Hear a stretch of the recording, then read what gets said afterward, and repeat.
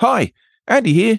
Just a quick note to say that you're now listening to part 2 of the Steve Armstrong episode on destructive leadership behaviours. If you haven't listened to part 1 yet, I'd suggest you go back and do that before continuing. Cheers.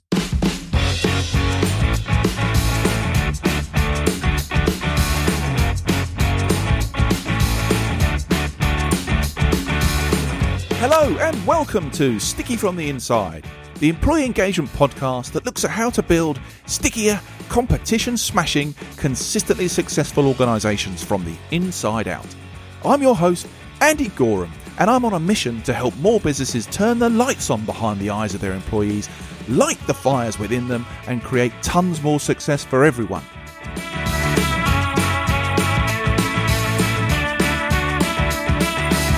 This podcast is for all those who believe that's something worth going after and would like a little help and guidance in achieving that. Each episode, we dive into the topics that can help create what I call stickier businesses. The sort of businesses where people thrive and love to work, and where more customers stay with you and recommend you to others because they love what you do and why you do it. So, if you want to take the tricky out of being sticky, listen on. Hello and welcome back to part 2 of this episode. Last time out, we covered 10 of Steve Armstrong's 15 destructive leadership behaviours. In this episode, Steve continues to take us through the remaining ones, sharing his honest and frank examples of where they have tripped him up during his career, hoping that by sharing his mistakes and what he's learned, others will tread a very different path. So, let's crack on with number 11. I think something I learned is that somebody once told me early doors in my career, when I became a multi-site leader, somebody told me quite early on, and it was one of the most throwaway bits of advice I think I've ever had, but one of the most impactful. And it was no matter how good you are, they don't want you anywhere near them. And I thought, that's right. So I always strived to but I also saw that as a challenge. So I thought, well, I don't want to live like that. I actually want people to look forward to me coming to the business. And feeling that, I might be, I'm probably going to have an intense day because he's in, but I'm going to go away feeling much more calibrated, aligned, and on the right track, and be accurate in my appraisal of where things are at. But I do think that deep down there are a lot of leaders who don't understand the concept of you need to be there when you need it, but not there when you're not. And I think if you're one of those always around bosses, that's a destructive culture that you've got to swerve. I think sometimes you've then got to question, well, why am I always around? Because I think there are a lot of people, I've met people who absolutely fear being alone professionally. They're uncomfortable with that. I'm brilliant at being on my own. I really do sometimes have no problem of not phoning people, not being in meetings, not being present if I'm not needed, because I want to give people that room to breathe, to feel trusted. But I'm always, I think, created of the culture where if stuff's going to hit the fan, that phone rings, I'll be on it. Or if I don't pick it up, that phone will ring them back within a certain period of time. But I think being reliant on groups and being reliant on being surrounded by individuals, I think you've got to just avoid that in a leadership position. Understand that no matter how good you are, people need a break from you. People need a breather from you, and give them that room. Give them that room to just get on with their job. And even when you feel like you're doing the nice stuff, I mean, bosses, when they've dived in the car at 5:00, and they ring you and they say, I'm in the car for the next couple of hours. I thought I'd give you a quick ring. Well, I'm not in the car for the next couple of hours, thanks. I'm busy. Sometimes people mean well with this sort of stuff. But don't fear being out of the group or out of the team or out of be confident that you can dip in and out, because eventually if you create that always there presence, eventually you don't have a presence at all. You're just furniture. And I still think that in amongst any leadership culture, you as a boss or a leader, you want to have that impact of the boss is here or I'm around here. And I don't mean that in a negative way. You want people to feel like, this is a big day for the business, or, we need to listen here. We need to learn here. We need to sort of focus on our plans and our strategies here, not just, oh, he's in again or she's turned up again. She's always here. Don't know what she does. Don't know what he thinks. Don't know what he does. You see that all the time. And you just think, leave them be. Don't be there if you're not needed, but be right there when you are, and hopefully your routine of, getting to chat to people frequently and, just rely on that. I learned very quickly that I could comfortably not speak to people who report to me for a reasonable period of time, because I knew that I trusted them. I think they trusted me, but I wasn't going to go imposing me on my time upon them when, they've obviously got other things to do. If you're a boss worth anything, your people will be busy and focused and engaged because you've done your job. If you're then having to constantly follow them up and mither in with phone calls because you're in the car for the next 2 hours, or, just sort of check in and see how you are type of thing. I mean, people do these with the best of intentions, but again, it feels like wasted time on stuff that's not really going to add huge value. People will always respectfully say, yeah, I'm fine. How's your day been? And then they'll sit on the phone chatting to you for an hour about nothing. You put the phone down and go mither somebody else, and more often they're now an hour behind in whatever it was they were doing, And, you've got to be mindful of that. And there's nothing wrong with a bit of work loneliness when it comes to multi-site or boss leadership. Don't be scared of being alone or out of the loop on stuff. Definitely not. Let's just take a little pause there. Let's just recap where we got to, so everybody sort of follow. So, I mean, I'm trying to keep up. Yeah, I'm trying to remember why I haven't said it. So, I've got number 6, wasting the time on stuff that doesn't matter, living in the past, resenting other successes, avoiding throwing in the towel early, or rather, if it's a destructive behavior, throwing the towel in early, playing the blame game, and the last one we talked about just then, being that always around leader. And I look at some of those and I think, that wasting time on stuff that doesn't matter, that plays back beautifully to me, at least, in everybody being very clear about 2 things. Those common goals we've all got right ahead of us, where the direction is and how I play my part in it. And that second part of how I play my part in it, what's my job and what's expected of me. And actually, do I know what's important, or am I just kind of going through stuff? That's incredibly important.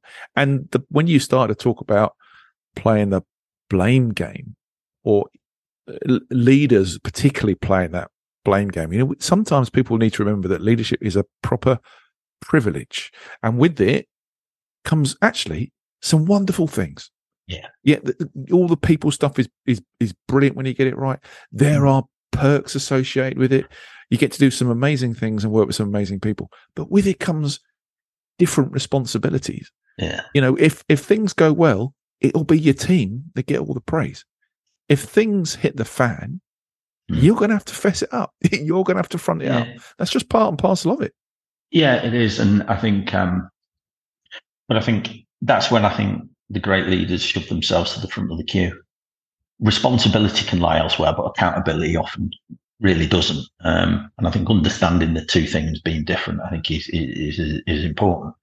But I think the piece, and again, it's part of this psychological contract that you create with your employees and your team members and your peers and everyone around you, that people can trust. And just because it's not written in some kind of formal policy or some kind of job description that you sign, it still exists. And I think once people know they've got this contract with you as their boss, or as their leader or whatever, I think that element of trust then I think gets further strengthened and becomes more deep rooted. That, it makes steering people away from some of these things that you consider to be disruptful of your plan or of your strategy. It makes the steering of people away from that easier because they trust you. And as I said, I've never got, I've got as many things wrong as I have right. But I think people will always trust the fact that my process was good, and they'll trust that when it does come out the wash the wrong way, I'll be the one at the front of the queue going,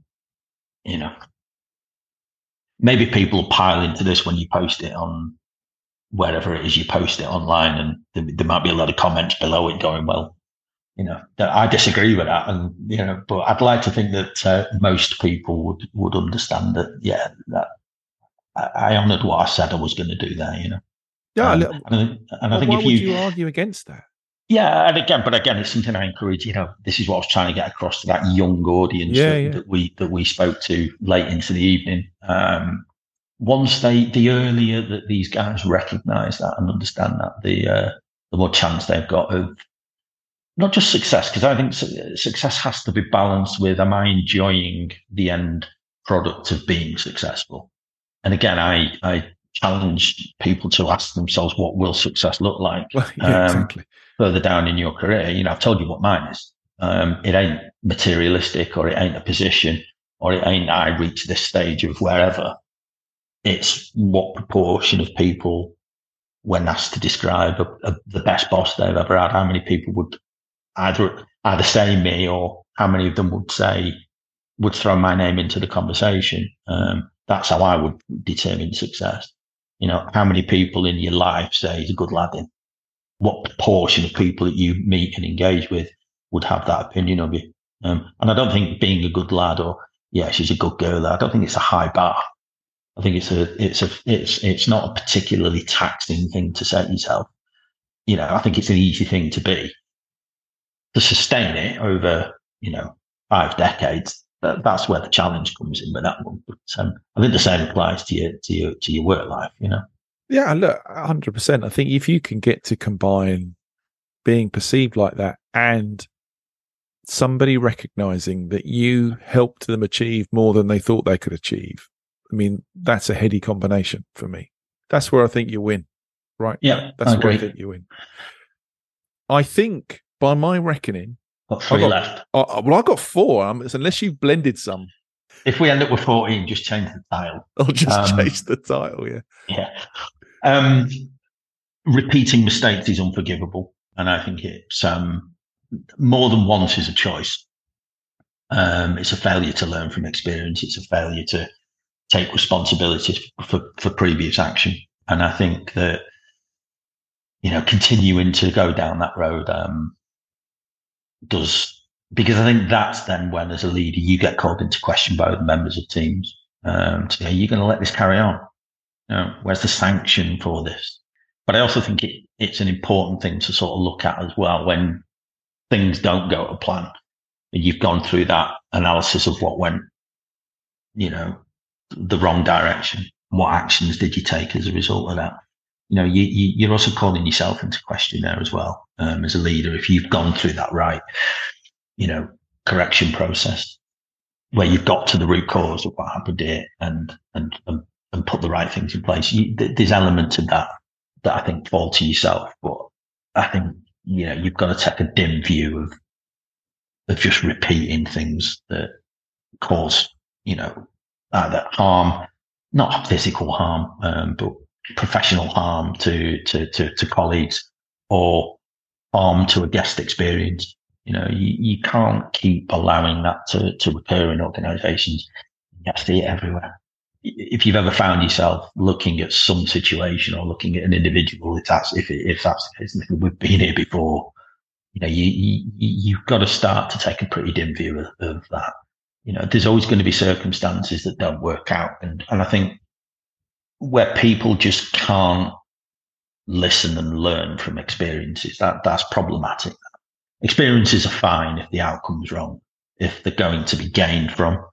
But if there's no gain from going through some of these pain barriers, then you've got to start questioning suitability of either, the strategy, or, potentially individuals or even yourselves in leadership roles. But I think if you start asking yourself, like, not again, well, we would, that's got to be ironed out, I think. So I think, again, repeating mistakes is hugely destructive. Because I think eyes wander to more than one person when that occurs.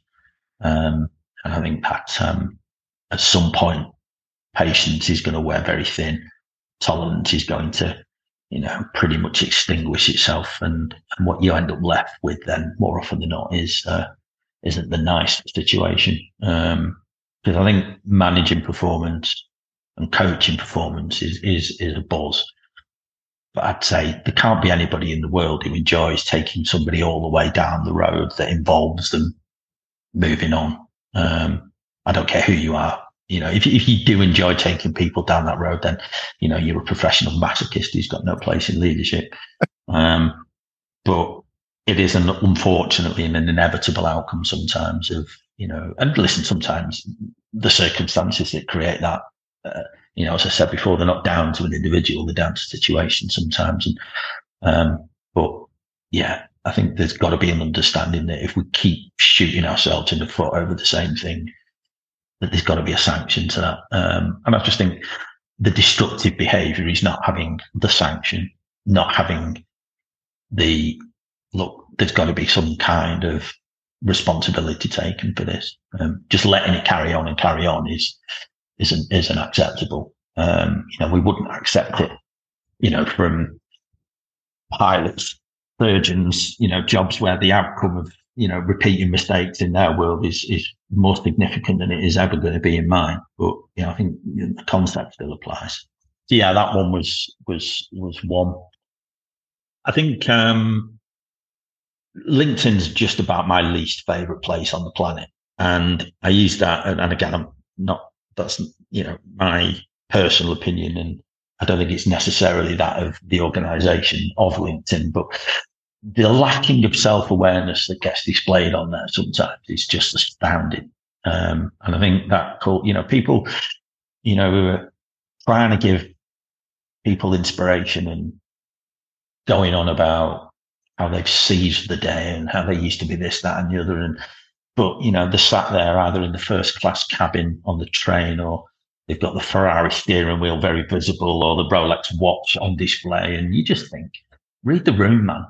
Read the room, read the world, and just understand that there's people out there who just aren't having a great time. And some of your constant pronouncers of how great are we, it's just not fair or right or appropriate. And just, this lacking self-awareness or making it about you as an individual, and certainly in a senior position, is unforgivable behaviour for me. And I think it undermines leaders. And I think it's just, certainly today, post-COVID, people are a lot more fragile than they've ever been. People are a lot more worried and less secure than they've ever been. Even people in jobs that are good, and for the first time, they've had that real derailment in life where they've suddenly seen what having nothing can look like. And even, what's been left behind with the cost of living, inflations, mortgages, everything else. Just understand the rest of the world before you start putting pen to paper or fingers to keyboard, as it is nowadays, with stuff like your seize the day inspirational chats, or look at us, we're doing great. Just read the room, and just have a bit more self-awareness. And I think lacking not just self-awareness, but your inability to read what everyone else might be thinking and going through at this time. You can have the best intentions in the world, but if you get that wrong and it's perceived wrong, because what you've said might not be what's read, what you've said might not be what's heard. And LinkedIn's full of that. There's so much stuff on there that I think is ill-timed, ill thought out. And that's passing into people's feeds and timelines, and as part of a wider piece, these sites are epically helpful. But again, the concept of what am I on here for? What am I doing on here? What is the purpose of me being on it? It started off as somewhere to connect to. Now it's just the ultimate professional sales room, and the ultimate, houser of blaggers and people who want to show off that I think I've ever seen. And I find that abhorrent sometimes. It's more magnified. I mean, use LinkedIn as an example because it's more magnified because it's there and it can reach millions. But I've seen that type of behavior within leaders and within organizations before, where, the leader wants to be seen as exactly that, which is fine. But, you've just got to be a little bit more mindful of what's going on elsewhere in the world.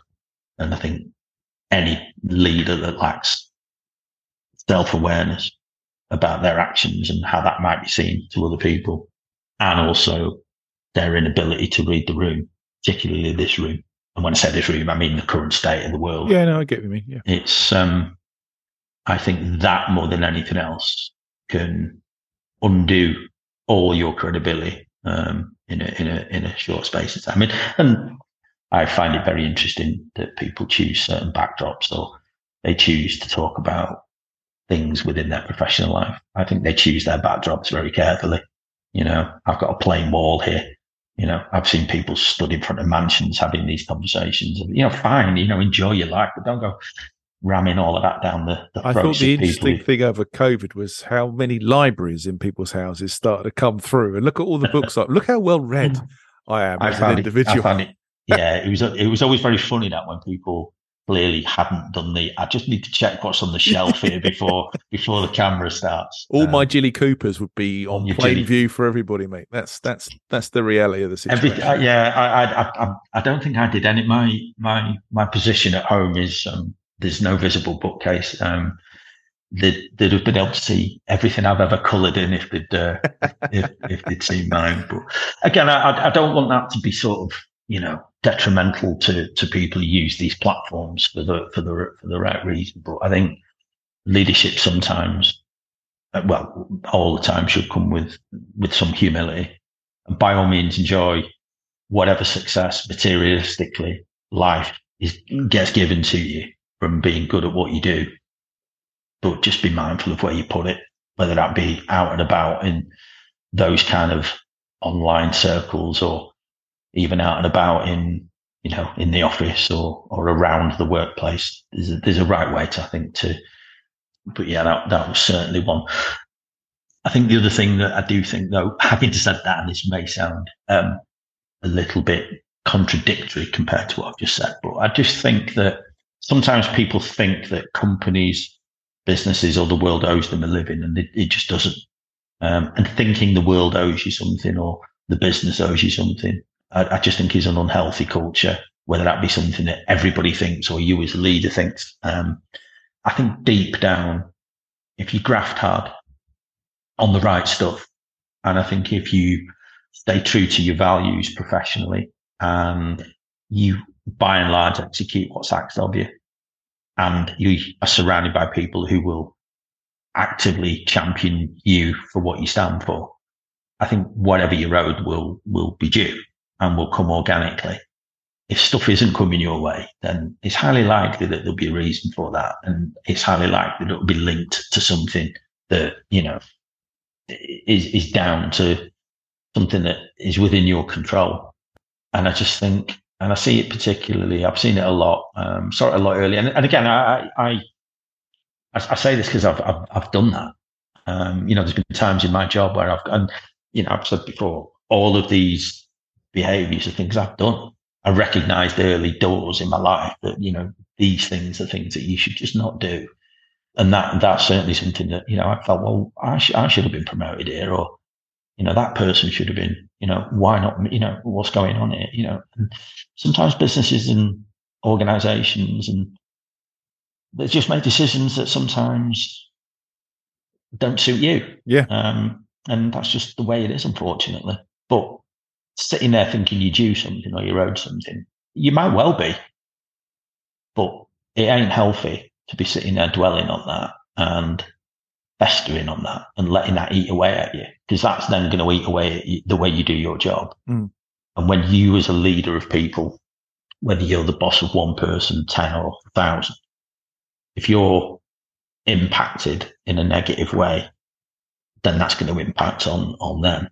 So I think feeling like that is fine, but acting like it isn't healthy. And it can undo so many things. And I do think that feeling like you're owed something is a behaviour that will destroy the cultures and the teamwork and the spirit and the bonds that you built within. I'd like to think that sometimes most people do end up where their talent, where their ability suggests it should.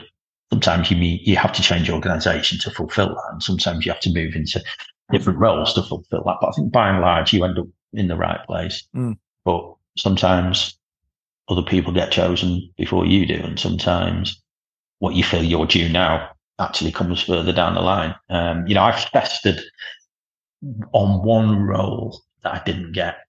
But it's like when I look back, it was because if you look at all measurements and KPIs, I mean, there was no other person for the job other than me, according to me. And I was wrong because, but I think the business made a decision there that when I look back, I think that's the kind of decision I'd have made, because it was about me being the end benefactor. I wasn't the benefactor of that decision.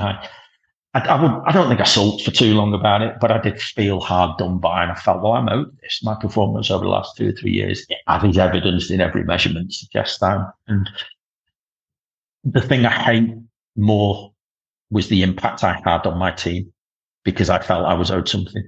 And still to this day, I won't forgive myself for the way I was for 2 or 3 days over that. I mean, it doesn't sound like a long period of time. But yeah, you're not owed anything, unfortunately. I think that is it.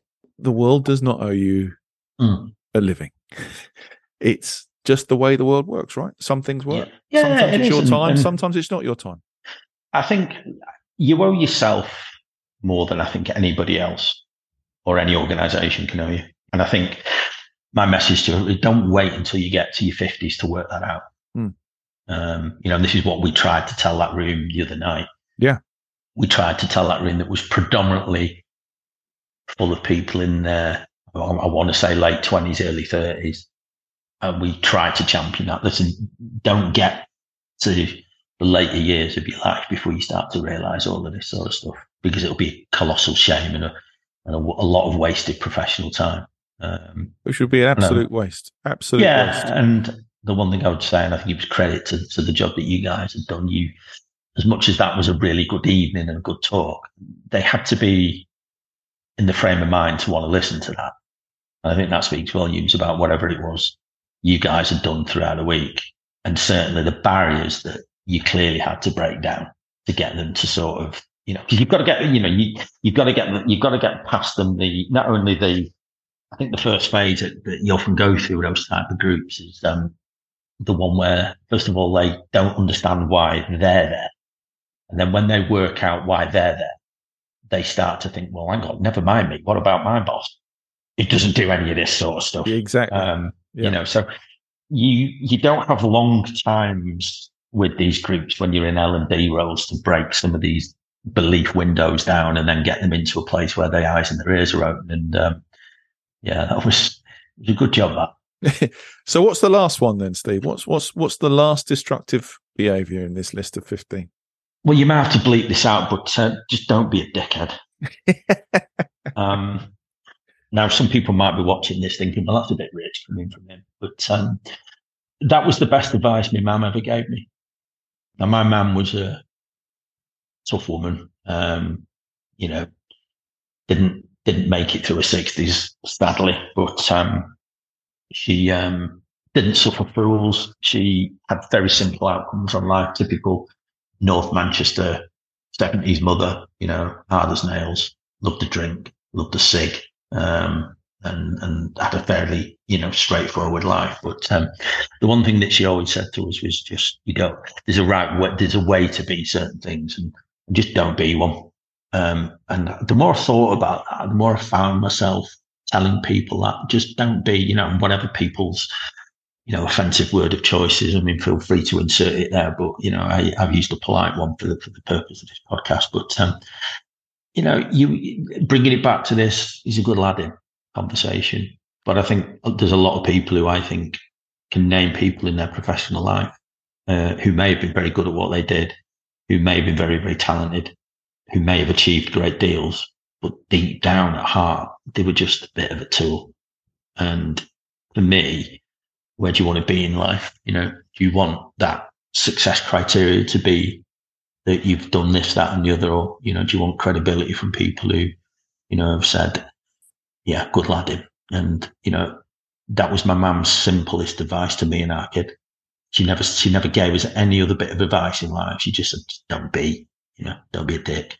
And look what path it set you on, my friend. I should add that, it didn't stop us from being one. But what it did do was, and I think again with all these behaviours, the important thing isn't not doing them, it's recognising when you are doing them. Yeah. And having the chance to just stop and go away from going down that route or changing the direction that you're going in. I think when you're a leader, you can sense them coming both from yourself and from other people. A lot of people sometimes aren't aware that, through experience that this is how they're going about their life. And this is about how they're going about being part of a team or being part of leading a team. So, but I just think, bring it back to that, an organizational psychologist who I met only a couple of years ago, in fact, less than a couple of years ago, fantastic woman. She just said, it's not hard to get on the right side of people. You just have to demonstrate warmth and competence. And the more I thought about that, I thought, God, it sounds easy, but, it's probably a lot more complex, certainly the competence part. But I think if people can ask the question, what's that new fella like? And if they can say, well, he seems a good lad, or she seems sound, and they know the stuff. You're on a good platform there for a start.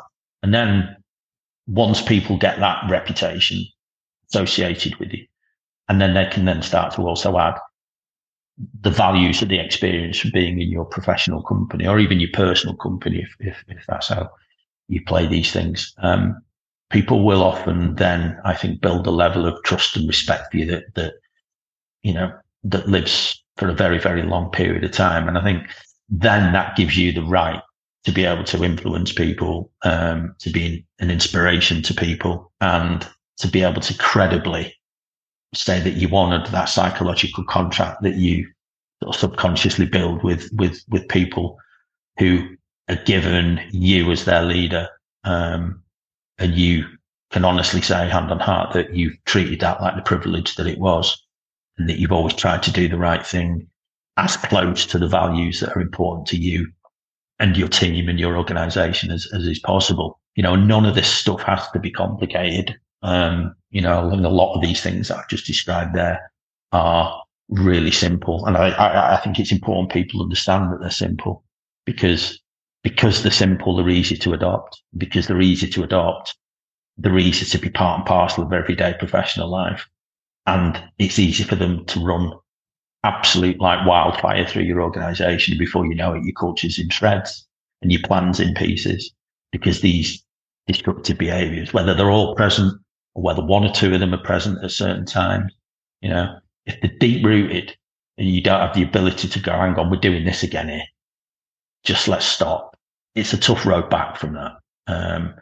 In any situation where you have senior responsibility, or a senior role or a senior level within a team.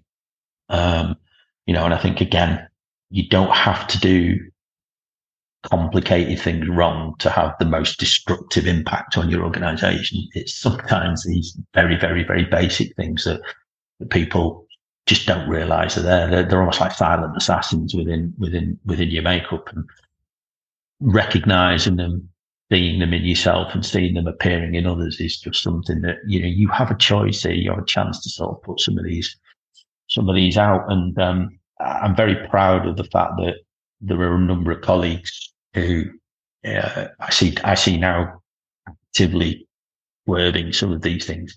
I've never sat and listed these behaviours before in this kind of format. I've never sat down in front of the team and said, right, these 15 things we're not doing. I've just seen them come in. And when I've seen them come in, I've steered people away from them because, as I said before, your job as a leader is you're in a position of elevation. Now, if you take the term, I'm in an elevated position, that means you can look and see more. You can see further ahead than other people can. And when you've got that vision, your duty is to steer people the right way. And if you see things that are coming that you think are going to be obstructive or destructive, then only you can stop that from happening. And I think that's right. And I think this list is a good little checklist for people to kind of look out for. Now, I normally have this part in the show. And by the way, this episode has challenged a lot of things. It's for the first time ever that there won't be any sticky notes because we've had 15 sticky notes.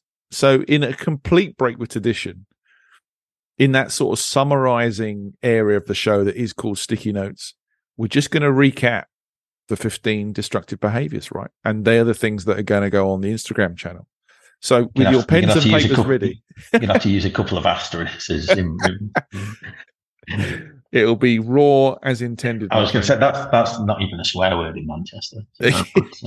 Look, as I said, if one person sits and does some reflecting and has a look inwardly at themselves or their team, I think what was really interesting, what I think surprised me about that conversation we had was because it was, I think by the time we sat down, they'd obviously been in the room all day. They'd then gone to the bar and had a couple of drinks. They then had some food. And then at 8 p.m., 8:30 p.m., they then get camped back in this room in front of a complete stranger for an hour and a half or an hour and 20 minutes or whatever it was. I mean, as graveyard shifts go, both for them and for me, it's up there, isn't it? But I think I was taken aback by their level of recognition of, hang on, kind of, and obviously when you then start having the side conversations in the bar afterwards again, into what got quite late, I was quite taken aback by the way that this was taken on board and received. And, and as I said, because one of them, when you champion something that you take simple advice, maybe it isn't simple advice at all. Maybe it's more complex than I give it credit for. But certainly, I was taken aback by the impact of that. Maybe it is something that perhaps is something that those starting out on their leadership journey or starting to get to that point where they've reached. There was another point in my career where I felt I've reached a level here where I'm now more senior than my talent. And, I got to that point, I thought I've got to start just how do I get better at what I do here, and I think, I think certainly in today's age where certainly the inability to retain managers and retain talent, really great talent, and high turnover, it does seem as if more young people are reaching more senior positions than ever before. So, yeah, it was an interesting chat that, and listen, good luck to them. And as I said, if there's a couple of people out there who've listened to this and thought, I'm going to look at that, or I'm going to try and see whether that's stuff that goes on either within what I do or what my team does or within the business, then yeah, good on them. So let's just recap the 15 behaviors that we've covered today then, my friend, right? So we've had feeling sorry for yourself, being controlled by others, being resistant to change, avoiding risk, offering false kindness, wasting time on stuff that doesn't matter, living in the past, resenting other people's successes, throwing in the towel too early, playing the blame game, being one of those always around leaders, repeating mistakes, lacking self-awareness, thinking the world owes you something, and being a dickhead. Right. The 15 destructive behaviours. Marvellous.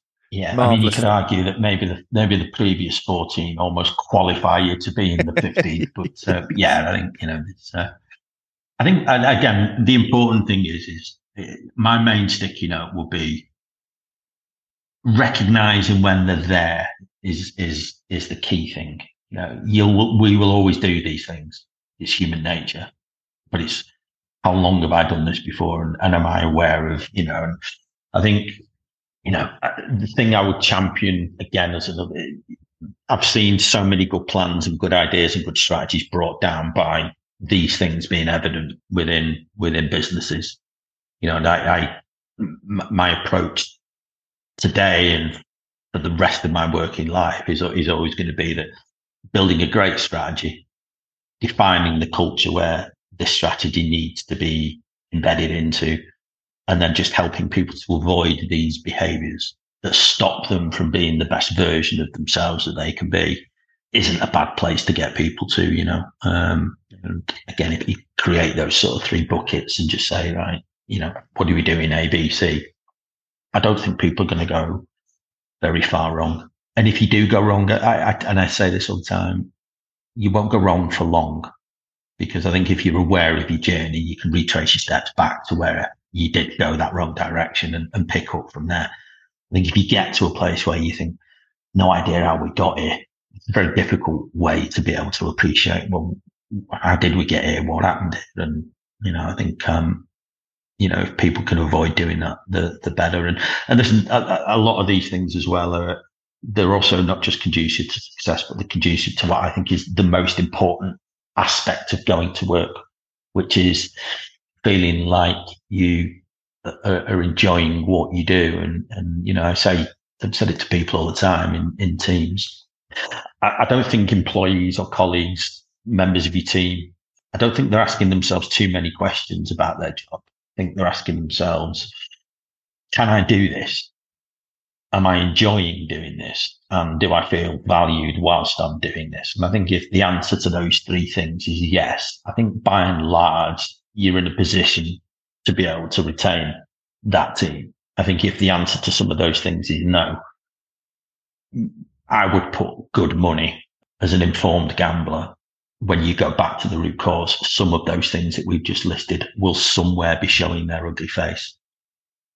I don't disagree with you, my friend. I don't disagree with you. Listen, Steve, it has been fabulous talking to you. Thank you so much for coming on. I really appreciate it. And I feel sure that somewhere in that 15, people are going to be sitting here listening and going, yeah, I recognise some of that behaviour and I need to do something about it, mate. Well, I'm going out with my brother all day tomorrow, and I've got a feeling behaviour number 15 may be surfacing. But no, listen. Any time someone asks you want to share your experiences, it's a privilege, and I appreciate you thinking that I can add value to this and to the guys and girls who subscribe and listen to it, and more than happy if people want to. Get in touch with us on LinkedIn if I've not been banned, or via yourself. Feel free. More than happy to. As I said, I don't care whether I've ever met you before or whether or not. If people want to chat or some advice, get in touch.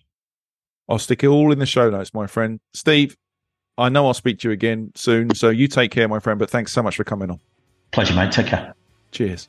Okay, everyone. That was Steve Armstrong. And if you'd like to find out a bit more about him or any of the things we've talked about today, please check out the show notes. So, that concludes today's episode.